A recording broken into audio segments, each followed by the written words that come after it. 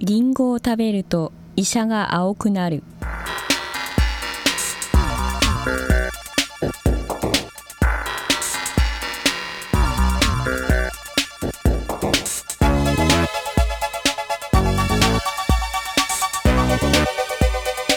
こんにちは。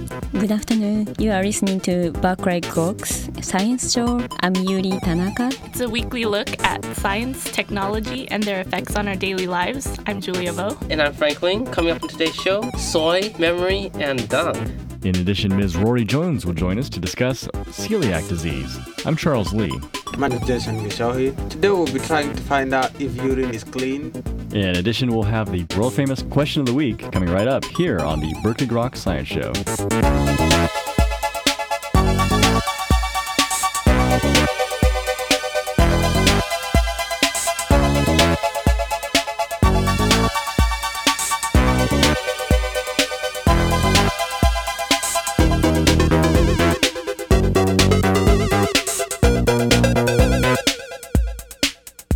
Welcome back to Berkeley Groks. I'm Frank Ling. And I guess that makes me Charles Lee. I'm Yuri Tanaka. I'm Julia Vo.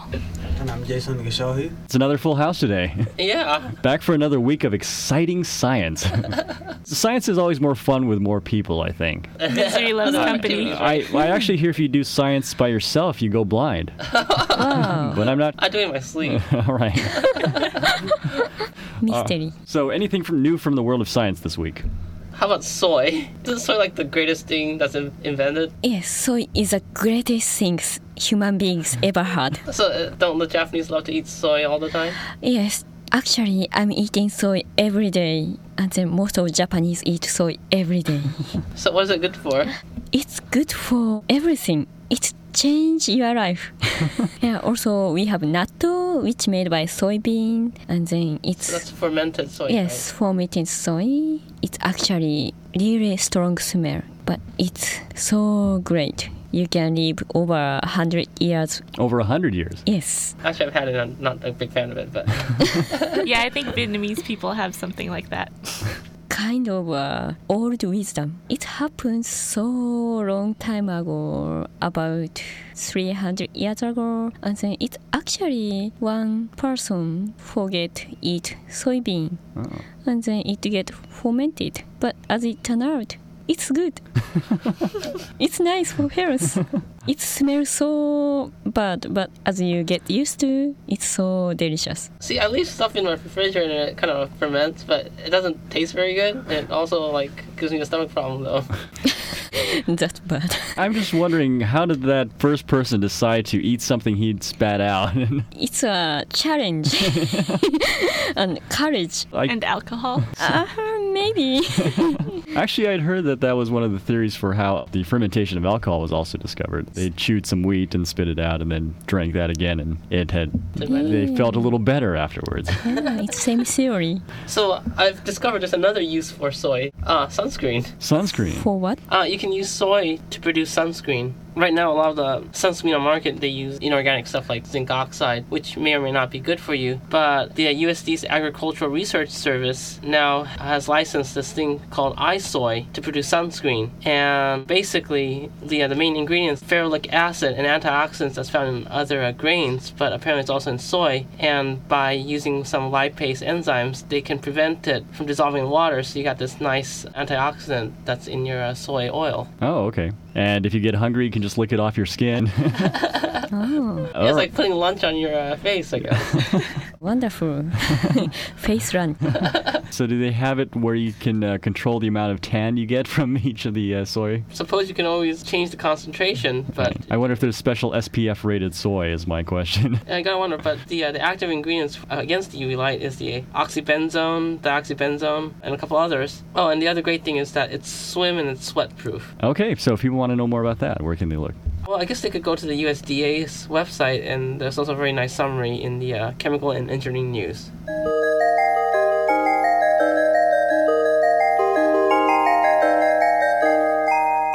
So have you ever heard about San Francisco's new great idea? Apparently the city is proposing to build a facility to collect pet waste and use that matter to generate electricity by burning it off. But it is used in most countries where I come from in Kenya, we use cow dung, dig a hole, and it burns itself and it removes a lot of energy which is used for like cooking, because like not everybody has the money to pay the Kenya Power and Lighting Company, and that way the people reduce gas emissions, even though it is a little bit dangerous, that is if you don't know how to use it, because it's very easy for it to like explode because of the biothane. So the dung can explode? You know, it has that because of the energy stuff on it. It has to have like a tank where there's a pipe that goes from there to where you want. It's like a gas pipe.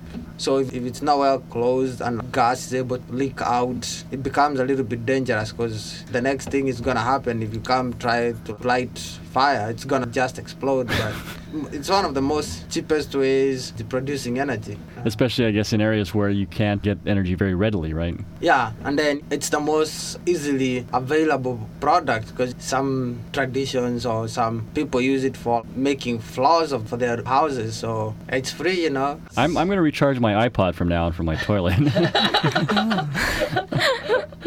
So I guess San Francisco's not in the vanguard then, as far as this is concerned, it looks like. I guess maybe for the U.S. they are the vanguard, but the rest, I guess we're following the rest of the world here. Well, it's rest of the world 1, U.S. 0. So if people want to know more about either, I guess, the Kenya stuff or the San Francisco proposal. The San Francisco Department of the Environment has some stuff on the web about that. Oh, cool.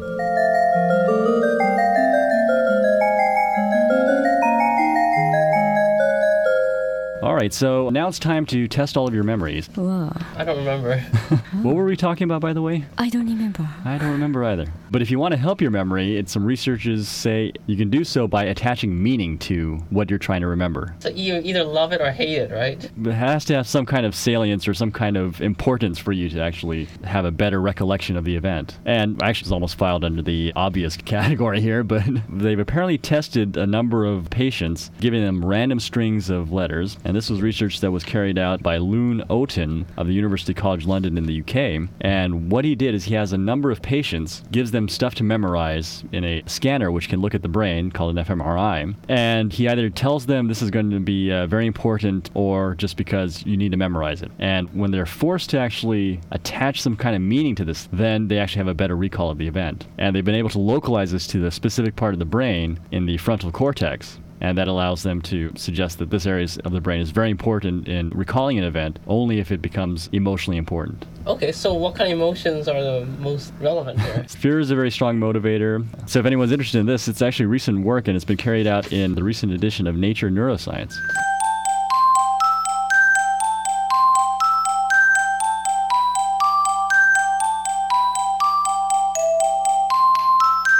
So does anyone here have acne?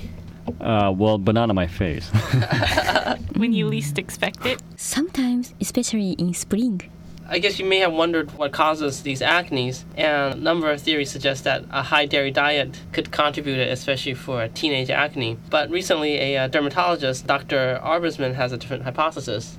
He believes it's because of having a high iodine diet. So Iodine? Iodine. There seems to be a correlation with dairy, especially in the U.S. A lot of the dairy we have is fortified with iodine. That's because of the animal feed and whatever chemicals they use in the production of the milk. And why does he think iodine is a big deal? Because the previous studies suggest that it's because of hormones and bioactive molecules in the milk, but he thinks it's actually related to iodine. And although he doesn't have concrete proof, he thinks this reasonable hypothesis, in fact, is deemed as utterly fascinating. By whom? Himself? I hope not, but this article here in the recent Chemical Engineering News has it quoted as that. So how are you able to reduce the iodine in somebody's body rather than, stopping taking milk, That's what he advises, cut down on the milk. So having to choose between osteoporosis and acne is utterly fascinating. That's a tough one. Then is there another way that we can prevent acne? Probably drink organic milk with animals that eat natural foods rather than chemicals. In Japan, there's a scientific research about acne, and the tomato prevent acne. Oh. So lycopene action, huh? Yes, lycopene. Lycopene? Yes. I guess you just, rub the tomatoes on your face? Is that how it works? No. Eating hot tomato. Oh, hot tomatoes. Yeah, cooked tomato. right. So if it's raw, it doesn't work. But So if it get hot, So it's like the tomato vapors work. I hope so. Maybe like tomato aromatherapy, right? Someone's opening a new spa soon. Look for them in Japan, I guess, at some point. Important. Yes. Right, and if anyone wants to find out more, it's in the February 2006 issue of the Journal of the American Academy of Dermatology. And that's all for a look at recent developments in the world of science and technology. You're listening to the Berkeley Grok Science Show. Well, coming up next, Ms. Rory Jones will join us to discuss celiac disease. So stay tuned.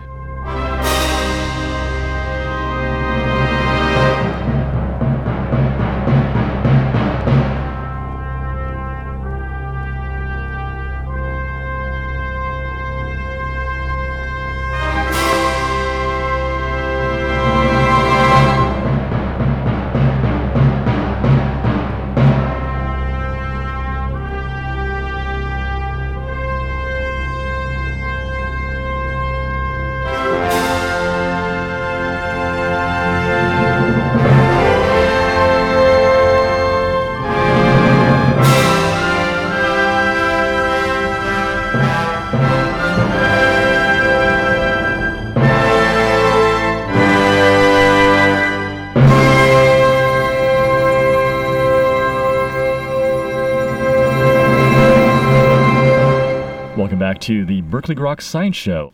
Well, across America and around the world, a mysterious disease has left many patients searching for answers. Many spend years or even decades looking for a proper diagnosis, suffering from gastrointestinal complaints, fatigue, and joint pains, to name just a few symptoms, only to finally learn they have celiac disease, an autoimmune disorder that can lead to serious secondary conditions. Well, joining us today to discuss this mysterious disease is Ms. Rory Jones. Ms. Jones has co-authored a new book on celiac disease with Dr. Peter H.R. Green from Columbia University, entitled Celiac Disease, A Hidden Epidemic. And Ms. Jones, we want to thank you very much for joining us today on Berkeley Groks. Thank you for having me. It's certainly our pleasure, and this is, I think, perhaps a disease that many people aren't familiar with. What is celiac disease? Celiac disease, as you started to explain quite well, is a hereditary autoimmune condition where the lining of the small intestine is damaged to the point where it can't properly absorb any of the food you're eating. And when you're not absorbing your food, nothing good happens.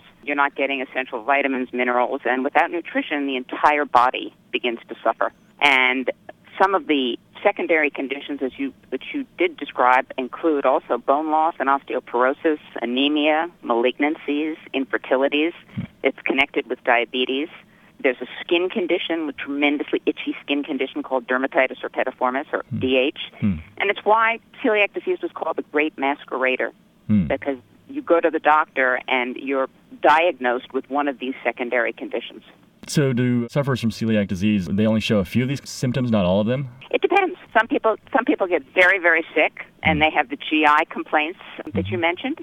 And these are the people that tend to get diagnosed quickly. Other people have these osteoporosis, which is almost a silent disease, or anemia, or thyroid disease, or these neuropathies. And it takes sometimes 9 to 10 years in the United States for someone to get diagnosed properly.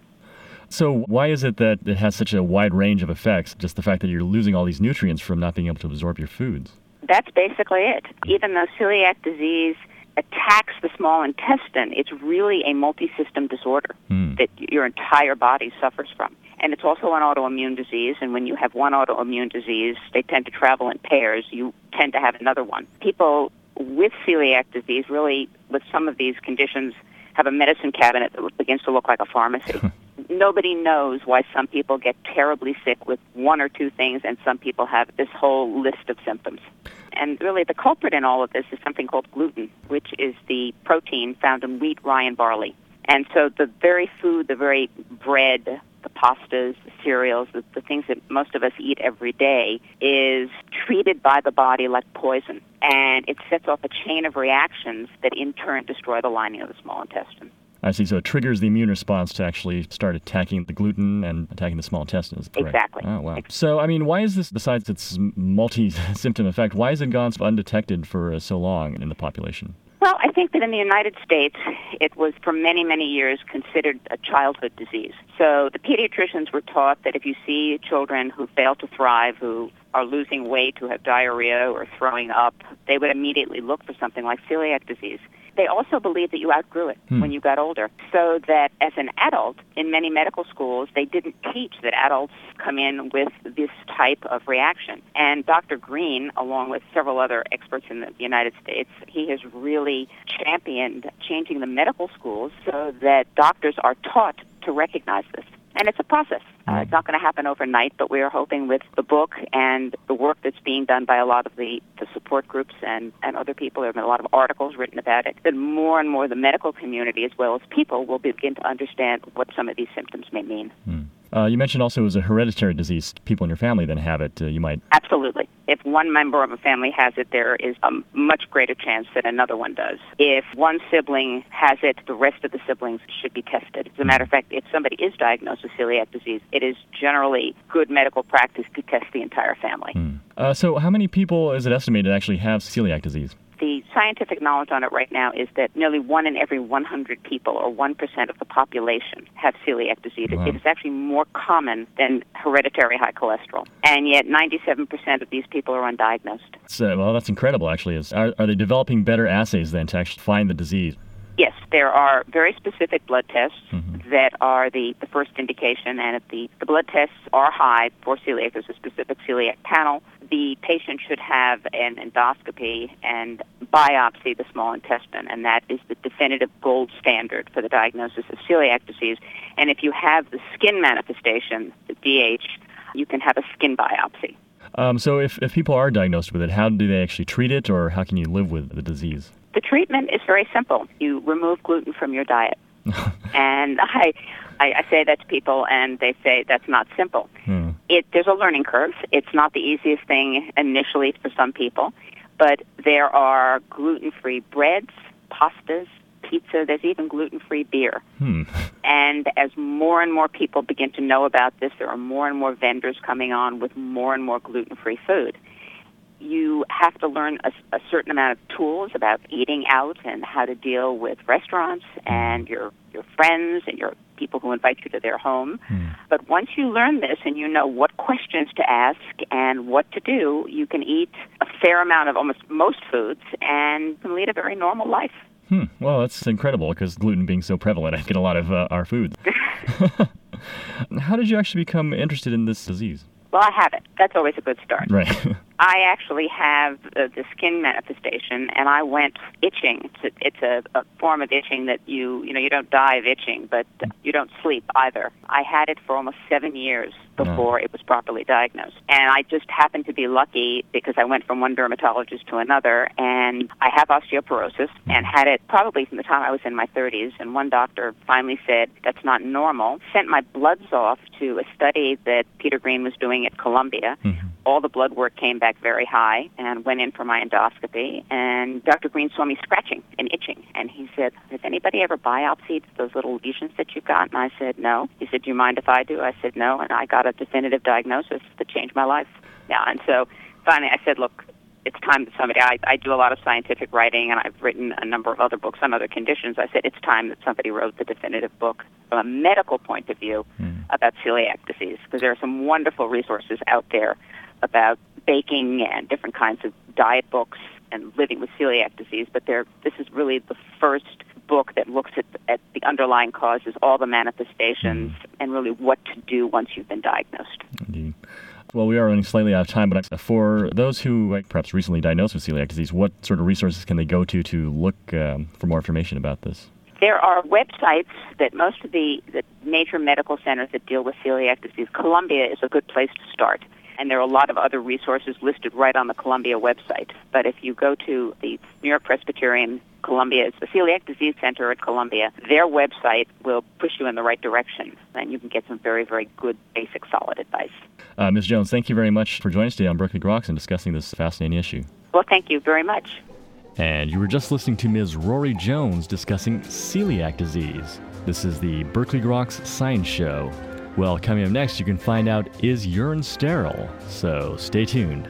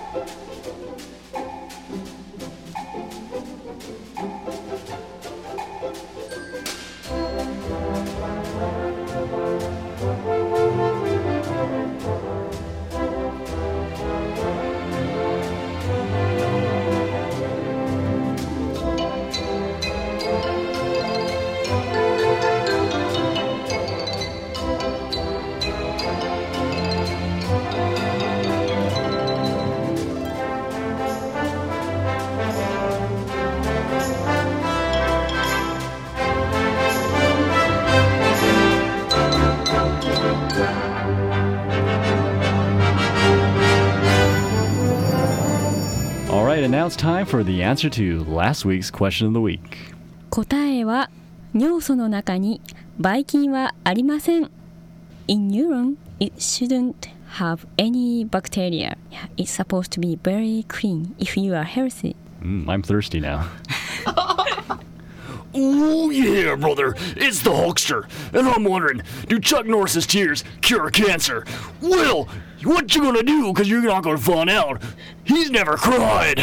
But some people might wonder about shark fins curing cancer. If you know, you can email us here at groks@hotmail.com. You're not gonna win anything. Better suck up those tears. はい、どうもありがとうございました。今回はこれで終了です。Thank you for listening. That's all for weekly edition Berkeley Groks. I'm Yuri Tanaka. Be sure to tune in next week for more on the world of science and technology. I'm Julia Vo. You can email us here at groks@hotmail.com. I'm Frank Ling. If you'd like to see us on the web, you can site www.groks.net. I'm Charles Lee. I'm Jason Vishohi. Have a good afternoon and stay tuned for more music.